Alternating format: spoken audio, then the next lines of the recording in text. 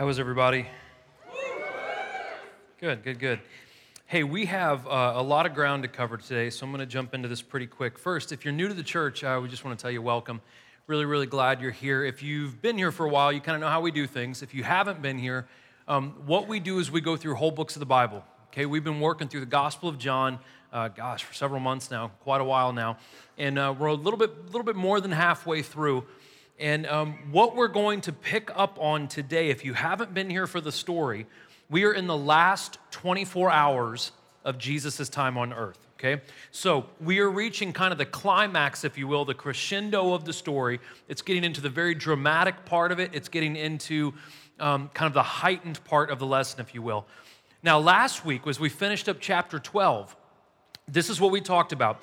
We talked about the fact that Jesus Christ has not assumed the role of judge yet, but he is going to, right? We know that from the gospel. He will come back, he will assume the role of judge, he will judge all of us, right? Individually, every single one of us. And so last week we talked about what is the standard by which Jesus will judge. And the standard by which Jesus will judge, he says, his own words, is by the word of God, right? By how we receive and how we respond to the word of God, okay? So everything we hear today, we're going to be held accountable for is essentially what Jesus is telling us, right? In chapter 13, we're going to shift gears a little bit. And again, we're going into the Last Supper. Most people know what that is, whether you're a believer in this room or not. Most people know what the Last Supper is. And for the next 5 chapters or so, it is going to be this conversation of Jesus and his 11, not all 12, because as we're going to see, one starts to betray him and desert him today. We're going to see Jesus and his 11 left over having a last-minute conversation before Christ goes on to be arrested and be crucified, okay? But the point of today's lesson is this. Last week was what's the standard by which we're judged? Today, our focus, our thesis, our objective is going to be this, that we are commanded to love. That's going to be the main point we're going to hit at the end of this. But the problem with that is in our culture, in our society, we have no idea what love means. We throw this word around so haphazardly and so carelessly that it's lost all meaning, right? I met this girl last night, I love her. And I'm like, no, you don't, right? So let's talk about what love is, okay? And so our main point today is that we are commanded to love, but we need to know what the biblical definition of love is. And we'll go at the end of the lesson and we will hit that, okay? And we'll focus on that, all right? You should have a notes handout in front of you. If you have your Bible, the Gospel of John is the 4th book of the New Testament, maybe 60%, 70% through your Bible. If you don't have the notes, if you don't have a Bible in front of you, I'm going to read it all to you, so it's all going to be presented to you so you can follow along. And it's also, if you have YouVersion, the Bible app on your phone, it's free. All of it's on there. The translation I'm using, the notes that that I typed out for you guys is all on YouVersion as well. Okay, so you should have all those tools in front of you, ready to go. Okay.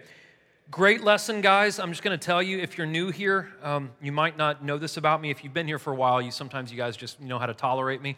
I'm going to say some things today that you may not agree with. Everything from the Bible, I hope to support. I hope I support it well.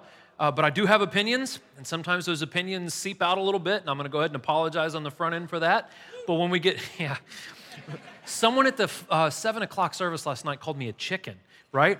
And so I'm going, and I stopped, and I said, I shouldn't say that. And I heard someone in the back go, chicken, and I'm like, all right, we're going, right? So we just went for it, right? Probably said some things I shouldn't have last night, but that's my prideful man side of me. If you call me chicken, I'm like, all right, we're going to do this. So don't do that. But again, hear me out today. If I get a little passionate about it, it's not because I'm a bad guy. It's because I feel strongly about certain things. And sometimes we can disagree and still follow Jesus and commune together and have a good time, all right? So we're going to do that today. I'm going to pray. You're welcome to pray for me because I'm extremely imperfect, and you're welcome to pray for me. And I'm going to pray for you, and we'll pray for our city, and we'll see what the Lord has for us today, okay? Lord Jesus, we love you. We thank you, we praise you, God. Lord, I pray that you keep your hand on all of us today, God. Lord, I pray that you open up our eyes and our ears. I hope that we understand what you're giving us today through your word. Father, we pray for every single church in our community. We pray for the nonprofits in our community. Father, Lord, as we plant this church in Woodbury this year, I pray, God, that you bless the churches in Woodbury and bless that community, God, and what Josh is going to do out there. And Lord, I just pray that you keep your hand on us today, God. Lord, let us love like you've shown us to love. Lord, let us truly understand what that word means, God, so we can go out and demonstrate it the way you want us to. Father, we thank you, we love you, we praise you. It's in your name that we pray. In Jesus' name, amen. Chapter 13, guys. Okay, we've got a lot of ground to cover, so bear with me. Here we go. Before the Passover festival, Jesus knew that his hour had come to depart from this world to the Father. Having loved his own who were in the world, he loved them to the end. Now, by the time of supper, the devil had already put it into the heart of Judas, Simon Iscariot's son, to betray him. Jesus knew that the Father had given everything into his hands and that he had come from God and that he was going back to God. So he got up from supper, laid aside his robe, took a towel, and tied it around himself. Next, he poured water into a basin and began to wash his disciples' feet and dry them with the towel tied around him. Now, if you've been with us, if you have to think of some key words that have come up in the Gospel of John this far, two of the biggest key words have been light and life. We talked a lot about how Jesus is the light and a lot about how Jesus is the life. Now, a shift takes place starting in chapter 13, where kind of the main key word is love. Not just any kind of love, not like I love pizza, right? This is agape love. The deepest, most passionate, I would give my life for you, I'd do anything for you kind of love. And we're going to see in this chapter that John describes this conversation with Jesus very, very eloquently. And it starts off from the beginning. John writes that the love that Jesus has for his own in the world prompted him to come into the world. And I love how he writes this. He says, love them to the end. He meant to the end of his life on earth, to the end of their life on earth, and then we know it actually goes beyond that to eternity, right? That he loves us, and he loves us to the end, and we know even beyond the end into the next life, right? So like I said, imagine if you're a non-believer, you had never heard of Jesus. You get a copy of John's gospel. You know, he wrote it in about the 7th century AD, right? So late 60s, early 70s AD. You get a copy of this, right? Or someone reads this to you. You're following along with the story and it hits you. You are in the last 24 hours. You are in the most dramatic part, right? It is building up and there is this tension and the story is just getting so heavy, right? That's where we are. And Jesus has this last-minute opportunity to share, to put more into his disciples before he leaves this earth and he goes on, right? Right before his arrest, right before his crucifixion. That kind of sets the scene. To add to the scene, to add to the drama, to add to the suspense, we have a bad guy, right? We have an antagonist. And it's not just Judas. John isn't ambiguous about who was really behind the betrayal of Jesus Christ. And who was really behind the betrayal of Jesus was not Judas, it was actually Satan. And though Satan had planted the seed in Judas's heart, it was Judas that opened up the door for the devil. Here's what happens, guys. We can all be Judas if we do not get a grip on our sinful nature. If we don't address our selfishness or our greed or our rivalry or our jealousy or our rebellious spirit, what happens is, I don't know if you guys know this or not, Satan doesn't kick in the door like the devil from Legend, right? Like big old horns and he's red and kicks it down and he's like, serve me, right? That's not what the devil does. The devil is subtle. Genesis chapter 3, the way he tricked Eve into eating the plant from the tree that she wasn't supposed to touch is he walked up and he said, hey, did God really say that you can't eat that? And he planted a seed in her, right? And it grew up into something that it shouldn't have been.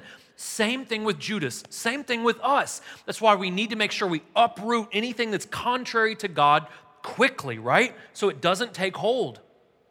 So we see who Judas is. We see that the devil's at work there, but we also see again who Jesus is. Verse 3 reminds us that Jesus is gracious, that he's all-powerful, and he is God, and he came with a mission. So look at this. Rather than zapping Judas, here's what's mind-boggling about Jesus. Jesus knew before he even created humanity, right? Before the foundations of the world were created through Christ, he knew that he was going to be betrayed. He knew that this was going to happen. But rather than zapping Judas, Jesus allows the scenario to play out, giving Judas opportunity after opportunity to give himself back to God, to do the right thing. And it's a tough truth, but this is the truth. Our spiritual demise is not based on things that happen to us from other people. We can't blame it on other people. It's not about our circumstances. Our spiritual health is our responsibility. It is our choice. I hate to break this to you guys. When all of us stand in front of the great throne of judgment of Jesus Christ, you're not going to be able to blame me for your relationship with Jesus. You're not going to be able to blame your parents or your neighbors or things that have happened to you. I hate to break. All of us have turbulence in this life. If there's one thing God promised us, he said, in this life there will be suffering. Not for some of you, for all of you. So none of us can blame shift it over to someone else when we stand in front of Christ. It's going to be me and him, and I'm going to have to give an account for my decisions, for what I did, okay? So we see a shocking display of grace and humility from Christ to teach his disciples just one of the biggest lessons. He gets up from supper, right? He takes off his robe and he breaks every social norm on planet Earth. I was studying this and it said in Jesus' time, no culture would have a superior get down on this level, take off his robe, and wash the feet of a subordinate. No culture would do that in this time. I don't know if there's a culture in our time that would do that would humble themselves to that level. And look at this. Jesus doesn't just wash the good guys' feet. He washes all of their feet, even the one that's going to betray him. And look at the implications that has for us. The Bible says we don't just love those that treat us well. Anyone can do that. Even non-believers can do that. You can associate with people like you. We are called to go beyond that we are to love those even who have ill intent towards us. That's what we're called to do. Jesus knew that this guy was going to stab him in the back and still washed his feet. And we are to learn a lesson from that. So much so that Paul wrote this to the church in Philippi. He said, make your attitude that of Christ, who existing in the form of God did not consider equality with God something to give him his own advantage. Instead, he emptied himself by assuming the form of a slave. And when he had come as a man, he humbled himself by becoming obedient to the point of death. The scripture goes on to say, even to death on a cross. This is the model for us, that how Jesus gave, how he was obedient, we are to do that for people around us, okay?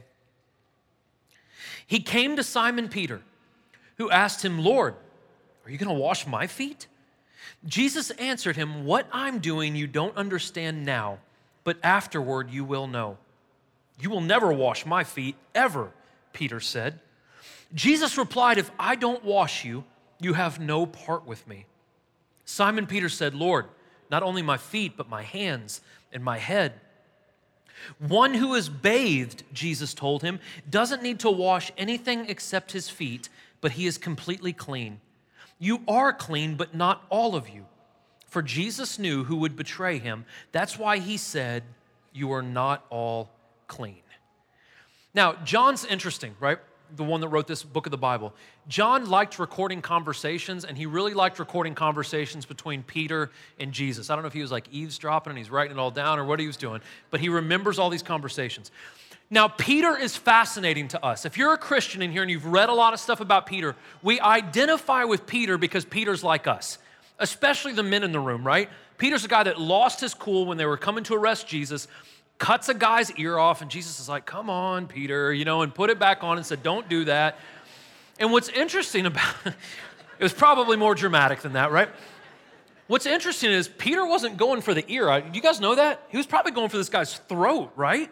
And by the grace of God, the guy didn't die. Jesus, used this as a teachable moment, but we identify with Peter, right? And so when Jesus goes to wash Peter's feet, Peter recoils and says, no, you're not going to wash my feet ever. And on the surface, that seems like a humble thing to do. But in fact, when we reject people's help, it shows the pride of us that think that we don't need God to cleanse us. We'll take care of it, right? So it's a false humility that Peter shows in this instance. It's not true humility. Here's what's interesting about Peter. He was too humble to let Jesus wash his feet, but not too humble to tell Jesus what to do. Interesting, right? We do the same thing. We don't, hey, I don't need prayer, but let me give everyone else good ideas, right? Let me give you some good ideas. Like he needs those from us. And Jesus said, listen, if I don't wash you, we don't have any part with each other. We can't fellowship with each other. This is another hard truth. There's so many hard truths in this lesson. This one comes up. There is no place in the kingdom of God for those who have not been washed by Christ. The problem isn't, does Jesus want to wash everyone? He does. It's his will that none should perish. He is ready to wash our feet, our proverbial feet, right? The problem is, are we humble enough, are we obedient enough to let Jesus get into the dirtiest parts of our lives, right? Are we willing to let him get to the nastiest parts of us so he can clean those things up? And so the question has to be begged, right? How often do we need Jesus to clean us up? And this gets into a theological argument that people waste way too much time on. Jesus says this, if you go back and you really study how this is written out, he uses two different verbs for bathing or washing. The first one he used is in the past tense, which means that you have been cleaned, right? That is done, right? One and done, right? You're clean.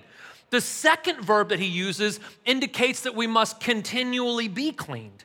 So what happens is this, we are fully cleaned, bathed by Jesus, saved, if you will, and when we become a Christian, we are clean, we are made new. But we also, because of Jesus' words, need to go back for continual washing and forgiveness because we make mistakes. And so we need to go back to him to constantly be revitalized. So how do we accept salvation? How do we accept God's grace? Now listen, there's two camps. There's one camp that's way over here that says, you pray one time when you're a kid and you're good, right? There's nothing you can do to jeopardize it. Everything is set in stone, rock and roll. People come up and they say, hey, I got a brother that, he gave his life to Christ when he was 12 years old, so I know he's saved, but he's addicted to heroin, he's cheating on his spouse, and he beats his kids.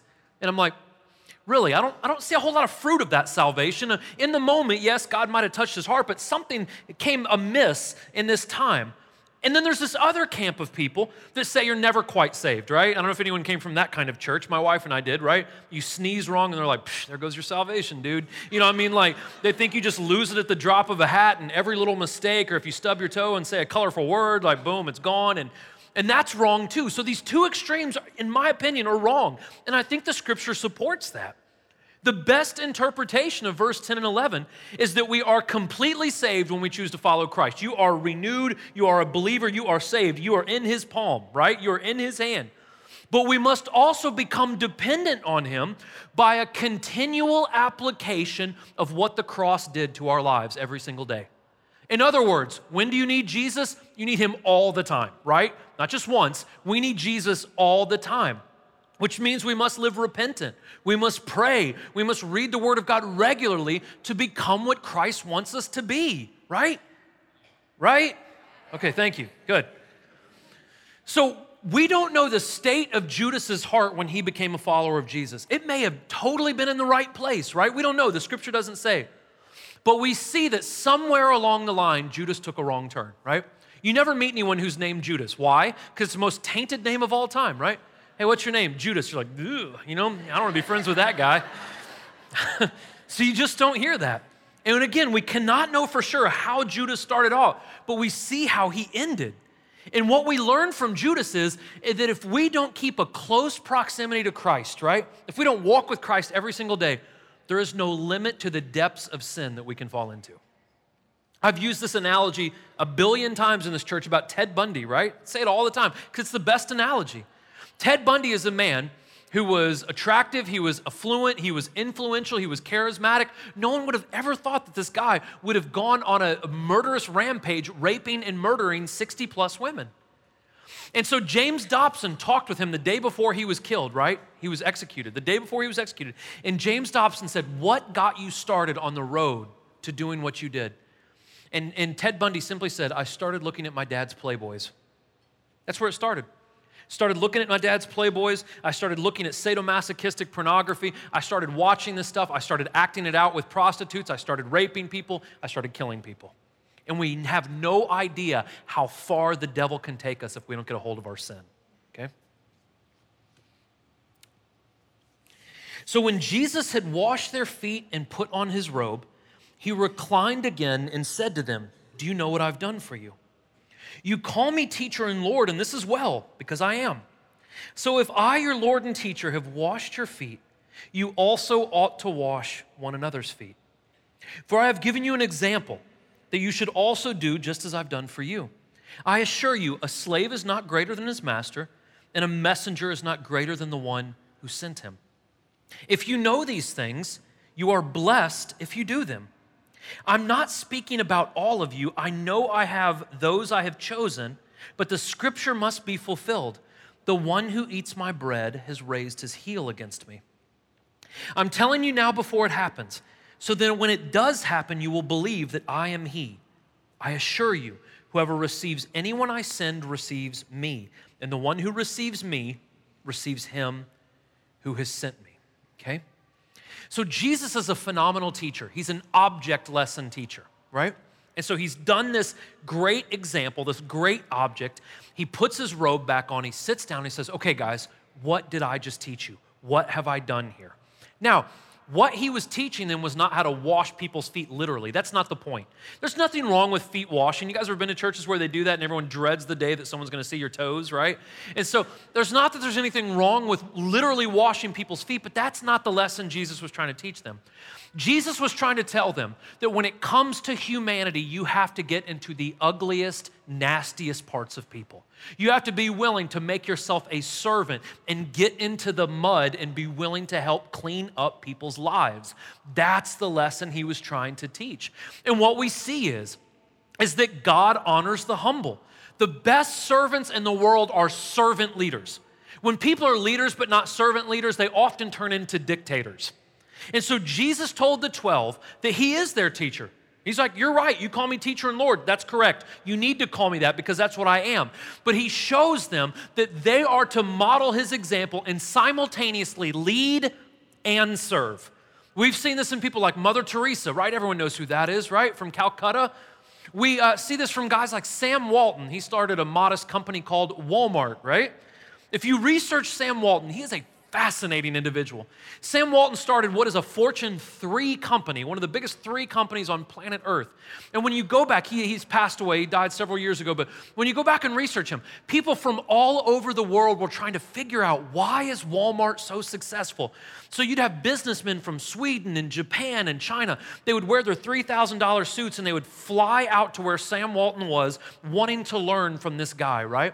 So Sam Walton would pick them up at the airport in his old beat-up Ford F-150, wearing overalls, and he'd have his dog named Old Roy. That's where they got the name for the dog food, right? He'd have Old Roy in the front seat, and he would make these businessmen pile into the front of this old truck, right?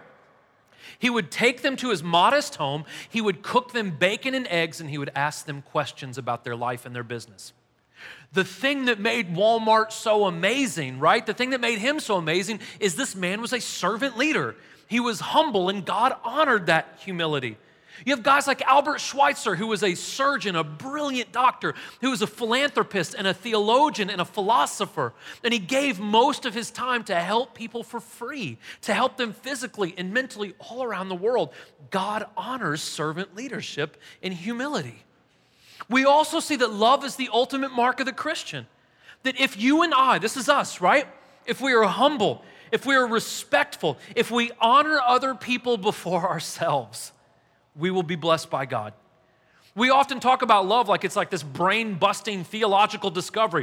We're supposed to love people, right? And it like blows our minds. And this is the most simple response to the love that God has shown us. Again, and we'll talk about this at the end, our problem isn't that we don't know that we should love, it's that we don't know how to love people. We don't know what the definition of love is, and we're going to get into that later, okay? So in a world that is looking for joy, in a world that is looking for contentment, we as Christians, if you're in this place and you believe that Jesus Christ is our Savior, if we follow and act on the principles found in chapter 13, God will give us joy. So here's a formula for achieving contentment, right? That if we will forgive other people, if we will serve other people, and if we will biblically love other people, Christ will give us joy. That's what the word says. But to do this, we must reject a critical spirit. Guys, let me tell you something about critical spirits. Anyone can point out the problem, very few can come up with a solution. We live in a culture that is excellent about pointing out the problem, and I'm just waiting for someone to give us some answers, right? Don't have a critical spirit, the kind of spirit that walks in and always tries to find out what's wrong with the place, right? And what's wrong with everyone else. That we need to reject complaining. We need to reject slander and gossip. Do you know that the Bible puts gossip and haters of God right next to each other in 1 Corinthians chapter 6? That's how big of a deal it is to God that we don't talk bad about other people, that we are to pursue harmony with other people. Jesus said, blessed are the peacemakers, right? Blessed are the ones that can bring people harmoniously together. Doesn't mean we condone everything or turn a blind eye to sin, but that we treat other people with respect and dignity. Here's the other thing about this situation.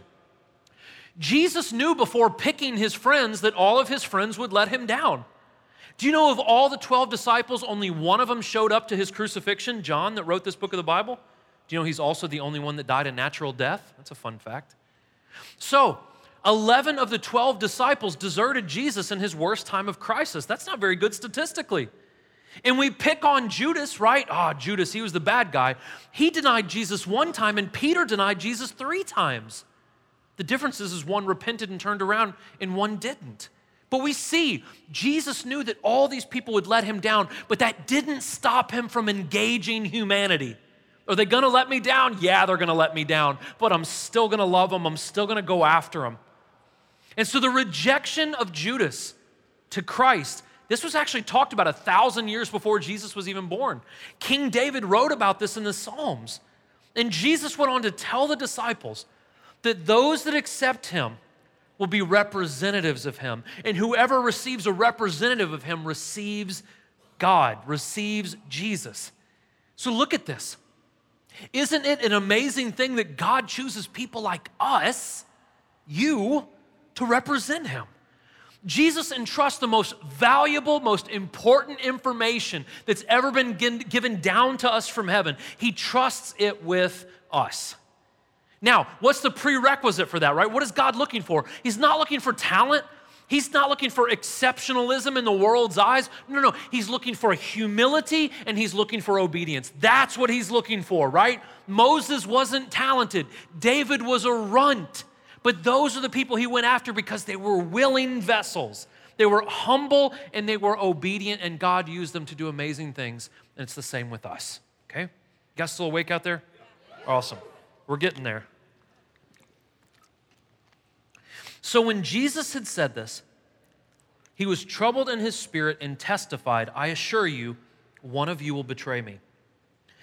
The disciples started looking at one another, uncertain which one he was speaking about. One of his disciples, the one Jesus loved, let me pause there for a second. John wrote that about himself.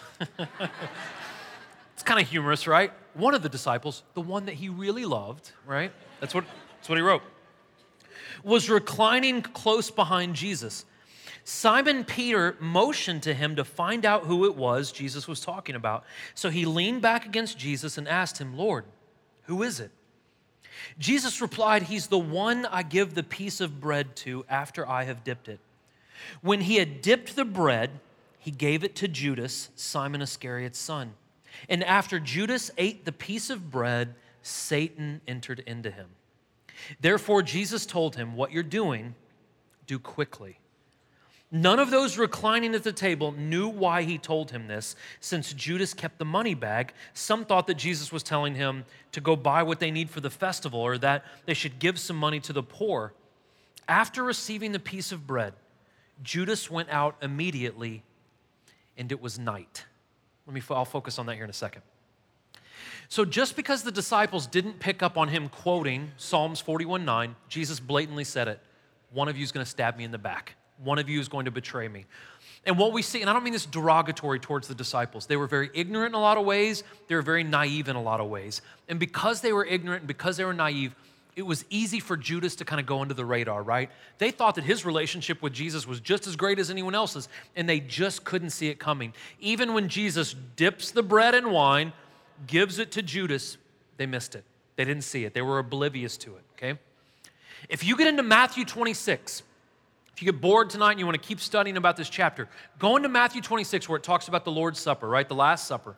And 26 of Matthew goes a little bit deeper, and it says that all of the disciples, one by one, said, surely it's not I, Rabbi, and they were genuinely concerned.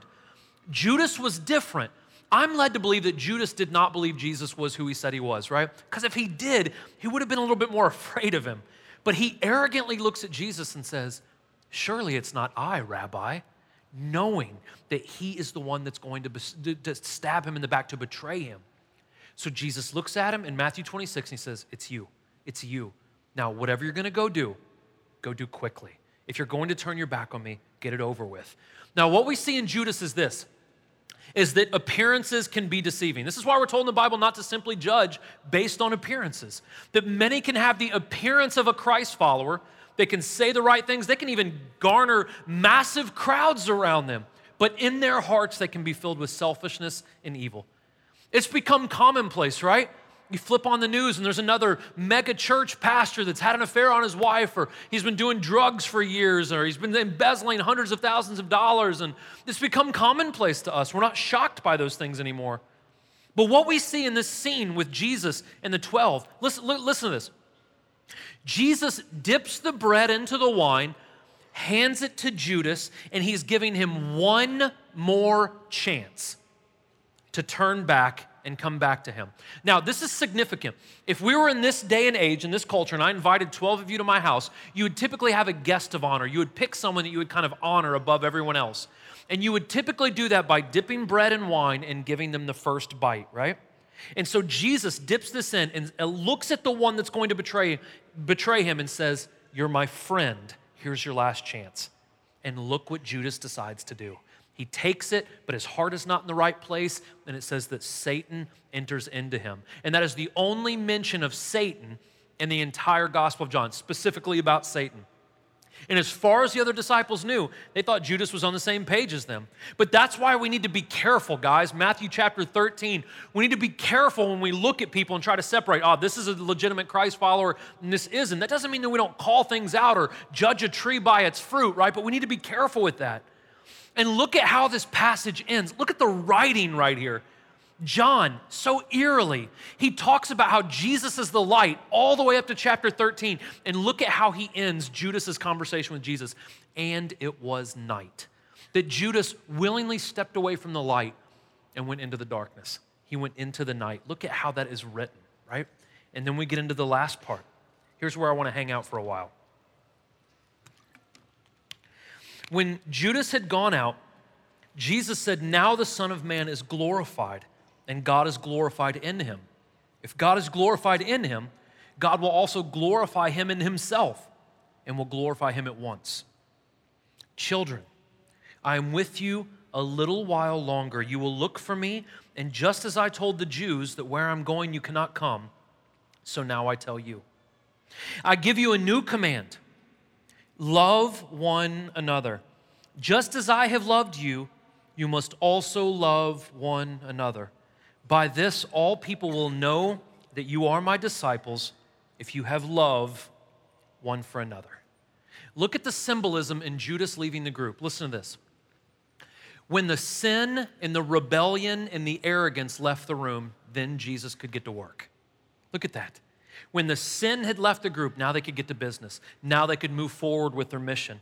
And the same is true with our personal lives. I'm not trying to be mean or judgmental in this, but people come to us all the time. They say, we can't feel God anymore. He doesn't answer prayers anymore. I don't feel the Holy Spirit. I don't hear God speaking to me anymore. What's wrong? And we talk a little bit. And there's typically unrepentant sin in people's lives. Here's the thing about God. He will not fight to occupy space in your heart if you have another God already in there. He will not do it, right? And so what we have to do is we have to empty ourselves of our sin, right? Ask God to forgive us. Empty ourselves of our sin so we can be filled up with the Holy Spirit, right? We cannot serve two masters. We cannot have two things competing for our heart within us. We must rid ourselves of one to be filled of the other, and we see that in this story. And so John writes that Jesus says, "I'm with you only a little while longer." And Jesus is doing this last-minute preparation, right? He's about to depart this world, and he's reminding his disciples that where I'm going, you can't come yet. One day you can, but not yet. So over the next, I think it's 5 chapters, we see this night kind of play out in this conversation and this confusion of the disciples. So Jesus is reiterating everything he says to them, reiterating. And the biggest thing he says is this. He says, "I give you a new command." And this new command is kind of like the foundation of everything John wrote in his contributions to the Bible. The Gospel of John, 1st, 2nd, and 3rd John, the book of Revelation, it all kind of hinges on this new command, which is to love other people, right? Now here, I don't mean to argue with Jesus and his words. I would never do that. But when he says it's a new command, it's not really a new command. All throughout the Bible, we know that we are to love, right? It says that way back in Exodus 20. That's the first commandment, to love God, right? To have this love for him. But what we see here is it's not necessarily a new command, it's a new object. Not just God that we're to love, but we're to love other people. And then we see there's a new method. How do we do it? We do it like he did it. So it's not just that we're told a new thing. We've always been told to love, but now Jesus says, love other people and love them the way that I love you. That is extremely important. So I always talk about how I'm going to make something in bright purple, right? Because PowerPoint can do that. So I really want you to take this next thing home with you, if you will. And this is how people will identify us. We will be identified by how we treat other people. How Christians treat other people will set the tone for how people perceive us. Now, I think the church gets a bad rap, right? You guys see on your Facebook all the time, 10 reasons why millennials don't go to church, or 18 reasons why Gen Xers hate church, or 34 reasons why baby boomers don't go to church anymore, and everything is the church's fault. Guys, I hate to be this. Some people don't go to church because they don't want to change. Some people don't go to church because they don't want their problems exposed. Some people don't go to church because they're lazy and they'd rather sit at home and do nothing. It's not always the church's fault. Here's what we're called to do. We are called to love the community like Jesus told us to love, but their response is up to them. I know that sounds cold and heartless, but just because 100% of our community doesn't come to our church doesn't necessarily mean that the church is doing everything wrong. That we are to love other people like Christ loves us, but some people are going to reject Christ simply because they don't want to follow, not because there's anything wrong with Christianity. Are we broken? Heck yes, we're broken. We do a lot wrong, guys. But look, let me just give you a life lesson. If you leave everything that offends you one time, don't go out to eat, don't get a job, don't have kids, don't get married, don't do anything. Lock yourself in a bubble, right? Become like a bubble boy or bubble girl. Don't let anything around the world penetrate you because people are going to let you down, even in the church. Do you guys have hypocrites in your church? Heck yes, we have hypocrites in the church. I've been a hypocrite in the church. There's also hypocrites at the place I work out. There's hypocrites at where I buy my groceries and get my coffee. I cannot distance myself from the world because people sometimes suck. Right? Man, I'm sorry. That was like a soapbox. I shouldn't have. So here's the thing about our faith, guys. According to Jesus, we will not be known by our worship. We will not be known by our facilities. We will not be known by our talent or our popularity or even our religious observations. We will be known by love. But that begs the question, right? That begs the question. What is that? What is that? So we have, pardon my language today, but we have this bastardized perception of love. We don't know what that word means anymore. We throw it around so carelessly. In our day and age, we believe that love has no boundaries. How often do you guys hear that in your culture? Love has no limits. Love has no boundaries, right? Love has no boundaries. Love is never offensive. Love would never hurt your feelings. Directly goes against the words of Jesus, by the way. I discipline you because I love you, he says. But love has no offensive, it never offends. Love always condones. We live in a relativistic society, which means if it works for you, whatever. As long as it doesn't affect me, you go for it. And that's not love. That's not love. But we believe it condones everything. Listen, whenever people say God is love or Jesus told us to go love, you're right. He didn't just say go love. He said go love like I love. So we cut it off halfway and we miss the bulk of what Jesus is trying to teach us. He said go love, but he said go love by the model that I've showed you. Now what we learn from that is this, is that there is a proper method by which we demonstrate love. And if there's a proper method of demonstrating love, that means there must also be an improper way of demonstrating love, or that's not love at all, right? So again, it begs the question, if there's a proper way to love, how do we do that? I didn't put this on your notes, but it's worth maybe marking or remembering or thinking about. The two chapters, everything I'm going to write up here, I didn't come up with any of it. It comes from Romans chapter 12 and 1 Corinthians chapter 13. This is where we get probably the clearest definition of what it means to love. First off, how do we love? We love without hypocrisy. The most well-known scripture in the Bible and also the most misinterpreted is Matthew chapter 7, verse 2, where it says, judge not lest ye be judged, right? Great philosophers, Master P and Kanye West know this well, only God can judge me. And so we use this a lot, right? Love doesn't judge, and that's incorrect. Love does make judgments. We all make judgments. You have to. Love makes judgments, but love doesn't make judgments hypocritically. So if I tell you not to look at porn, I better not be looking at porn. If I tell you to be good to your spouse, I better be good to my spouse. If I tell you to read your Bible, I better be reading my Bible. I can judge that it's wrong for you not to pray or read your Bible if I'm holding myself up to that standard, and you can judge me back on that standard. So love is not hypocritical. Love also detests evil. It does not like things that are evil. What is evil? Evil is anything that contradicts the Word of God. Simple definition of what is evil. What is evil? Anything that contradicts the Word of God. We are to detest things that contradict the Word of God, and we are to embrace things, good things, that line up with the Word of God. That's what love does, okay? Love honors people. We really dropped and I'm not even trying to get into this, we really dropped the ball on this in 2016. Election years are awful for Christianity. We show our butts, we lose friends, we hurt feelings. All of our Christianity goes out the window because we want to support the party that we're behind. And so people all last year wanted to drag me into political arguments, right? And I'm just not going to get into the mud with you on that. I have thoughts, I have feelings about it, but I'm going to honor you. I'm not going to make fun of you because you disagree with me. I'm not going to post hateful stuff. I'm not going to talk bad about you. That we are to honor people. We're to be diligent with people. We're to be patient with people. And we're to be hospitable with people, to show people hospitality. Listen, love persists in prayer. If you want to do the best thing you can do for your kids, pray for them. If you want to do the best thing you can do for your spouse, pray for them. If you want to do the best thing you can do for people that disagree with you or may even hate your guts, lift up their name to God, right? Put them at the feet of Christ. Pray for people. True love cares more about the soul of someone than any other thing. Right? That's what we care about. Do I care if you have food and clothing? Of course you do. But even more than that, I want you to hear the words of Christ. I want you to know that your soul is secure. I want to pray for you. I want to pray that God touches your heart. Love shares with others to meet other people's needs. Let me hang on this one for a second. Listen, I'm not a socialist. And I'll tell you why. Socialism is a mandate from a government to be benevolent. I don't need a government to tell me to be benevolent. Christ tells me to do so. I'm a Christian. I don't care about capitalism and socialism. I care about Christianity. That's where I want to hang out, right? And so you don't have to clap for that. But here's the thing. We get into these arguments, we need to give, right? And the government needs to make us give. If we have someone forcing us to be benevolent, we have a deeper heart issue that we need to address. And here's the other thing, guys. In North America, where we live good, I don't care who you are in this room, you're beating about 70% of the world. And when some of us have a $200 a month cable bill, and there are kids in Colombia that don't have food to eat tonight, we have an issue.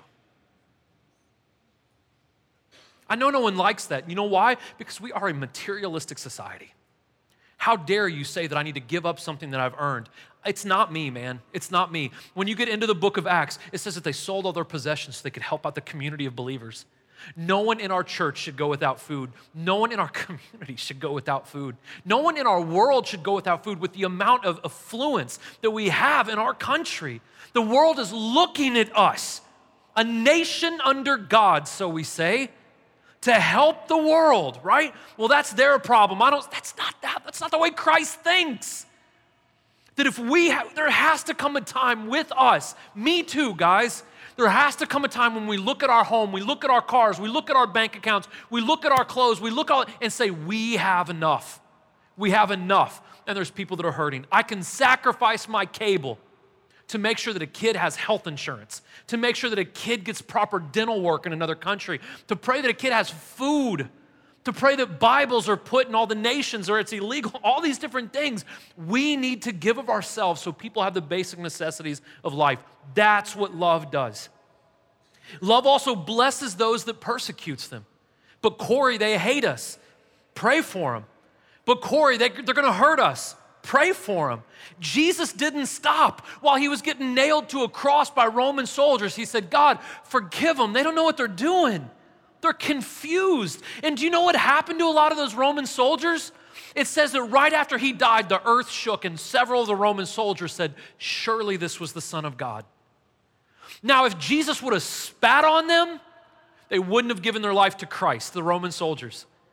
So we sit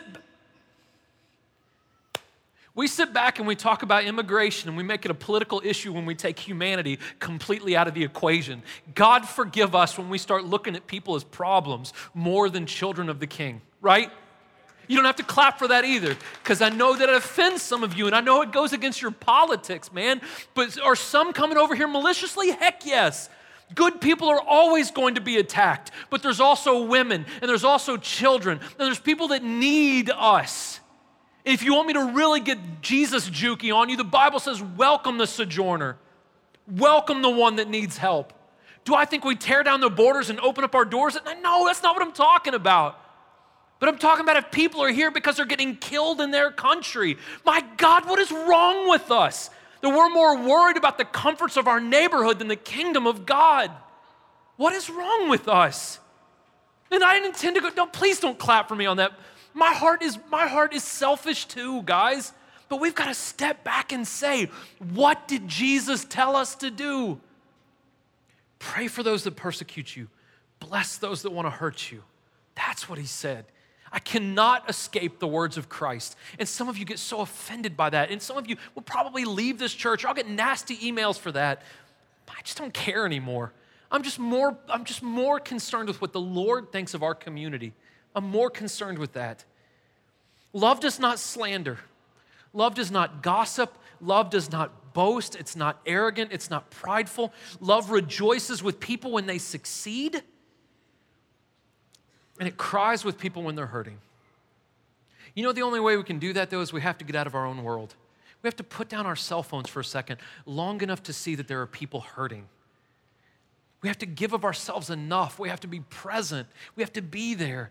Love is humble. Love has a proper estimation of itself. Love doesn't think more of itself or less of itself. Love has a proper estimation. I know my weaknesses and I know my strengths, right? That I approach you with true humility, not a false sense of humility, not an inflated sense of humility, but a proper estimation of who I am. Love is not self-serving, and love doesn't envy other people's things. Listen, I want to be benevolent and give you things, but just because I have a nicer house than you may have doesn't mean that I need to sell it and give it to you. I've worked hard for that house. That just because someone has something nicer than what we have, guys, we live in a generation that is so covetous. How dare that rich person have that nice house? I don't have that. That is breaking a 10 commandment. That is wrong. That is evil. Their house and their belongings and their bank account is between them and the Lord, right? It's not your business. It's not my business. I need to be concerned about what God has entrusted to me, not what he's entrusted to anyone else. Love doesn't envy other people's things. That is wrong. That is a sin. Love acts properly. And it acts respectfully, even with people different from them. Do you know in the Bible, Simon the Zealot would have been a hardcore left-winger, right? And the Roman centurion would have been a hardcore right-winger, and they both followed Jesus. Do you know that we can still have a cup of coffee with people who voted differently than us? Do you know that we can still share a meal with people who disagree with us on certain things? They may even disagree with us on Christ. And we can still have a cup of coffee with them. And we can still act properly and respectfully with them. Love is not provoked. Love doesn't keep a record of wrongdoings. That doesn't mean that if you're being abused by your husband that you turn a blind eye to that. No. That's not what I'm talking about. But that means if someone has hurt you and they've genuinely asked for forgiveness, you cannot keep bringing it up. Why? Because Christ doesn't do it with us. He lets those things go. When we stand in front of Jesus Christ at the great throne of judgment, he's not going to look at me and say, hey, Corey, I know you asked for forgiveness, but you did this and this and this and this. He's not going to do any of that. Because when I ask for forgiveness, he takes those wrongdoings out of his ledger, right? Out of his book. So when I walk up to Christ, if I've lived a repentant life, he looks at me and he says, Corey, well done, my faithful servant, come in. I'm going to be like, what? Really? Wow. Because he has wiped those things clean, right? Love rejoices in the truth. What is the truth? This is the truth. Love rejoices in this. And the last thing is this. Love endures. We don't love others because we expect to get something in return. Guys, this is depressing, but I'll let you in on a secret. You rarely get out of people what you put into them. I don't mean that to discourage you. I just want to tell you, you rarely get out of people what you put into them. Rarely. But that's not why we do it. We love people regardless of what we get in return. We love people because Christ first loved us. And he directly looked at his disciples and said, now I give you a command. You go out and love people like I've loved you. Even if they're going to stab you in the back, even if they're going to let you down, even if they're going to hurt you. Go love them. Love endures to the end. Just like Jesus, he loved his disciples to the end. We are to love people around us to the end. To the end. It endures.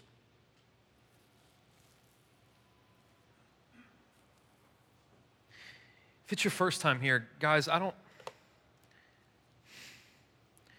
could care less about Republican, Democrat, socialist, capitalist. I care less about all those things. This is what I care about. I don't say things to shock people. I don't say things so someone will tweet something controversial or say something bad about it. I'm not doing it to get some kind of emotion out of you. But the Bible says this. How can we love a God that we can't see when we can't even love people that we can see? That's what the Bible says.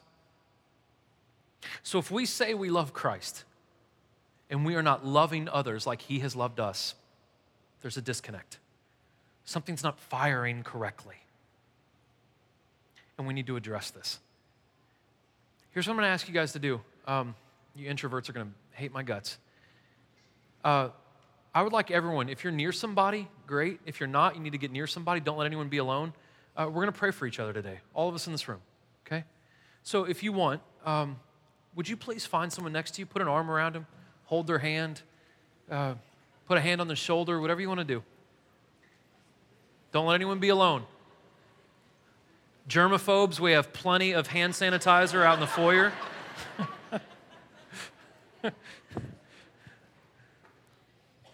No one's alone, right? No one's alone.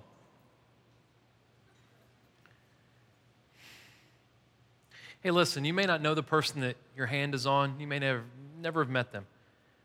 But listen, guys, man, if we're going to change the world around us, the church is going to have to start loving. We're going to have to start learning how to love each other first. And then we can go out, right? And then we can go out and properly love the world around us. So here's what I'm going to ask you to do. And I'm going to get you out of your comfort zone. I would love for you to audibly pray for the person next to you, to where they can hear you, you can hear yourself, right? I'm going to pray over you, just kind of praying for all of you in general, but I want you to genuinely pray that their home is blessed, that their family is blessed, that God protects them.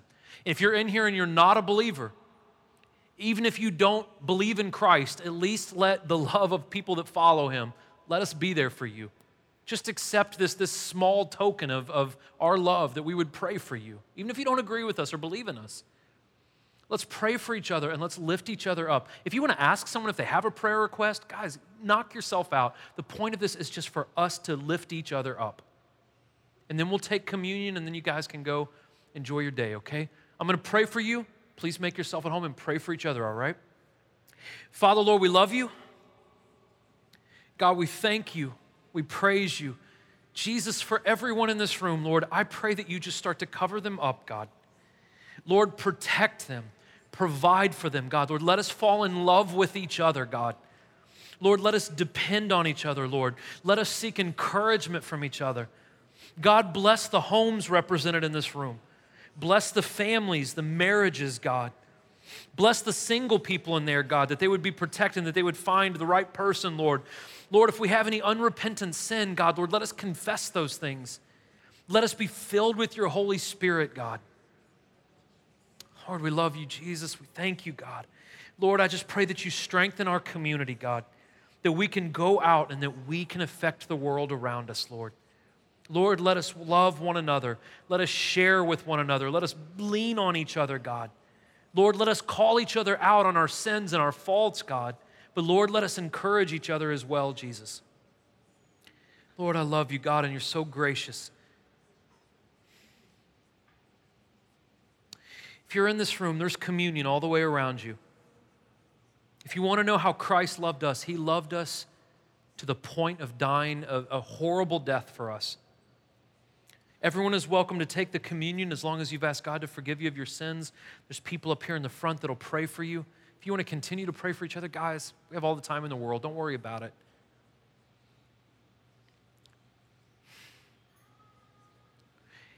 And as your heads are bowed and your eyes are closed, I want to tell you something really quick. I didn't always love people. I love God, but I didn't love people. And I had to ask God to give me a love. And I remember being in a prayer room, and God broke my heart. And I started looking at people differently, like he looked at people. If you're not feeling that love for people, ask God to give you that. Be cautious, though. Because if you ask for that, God will give it to you.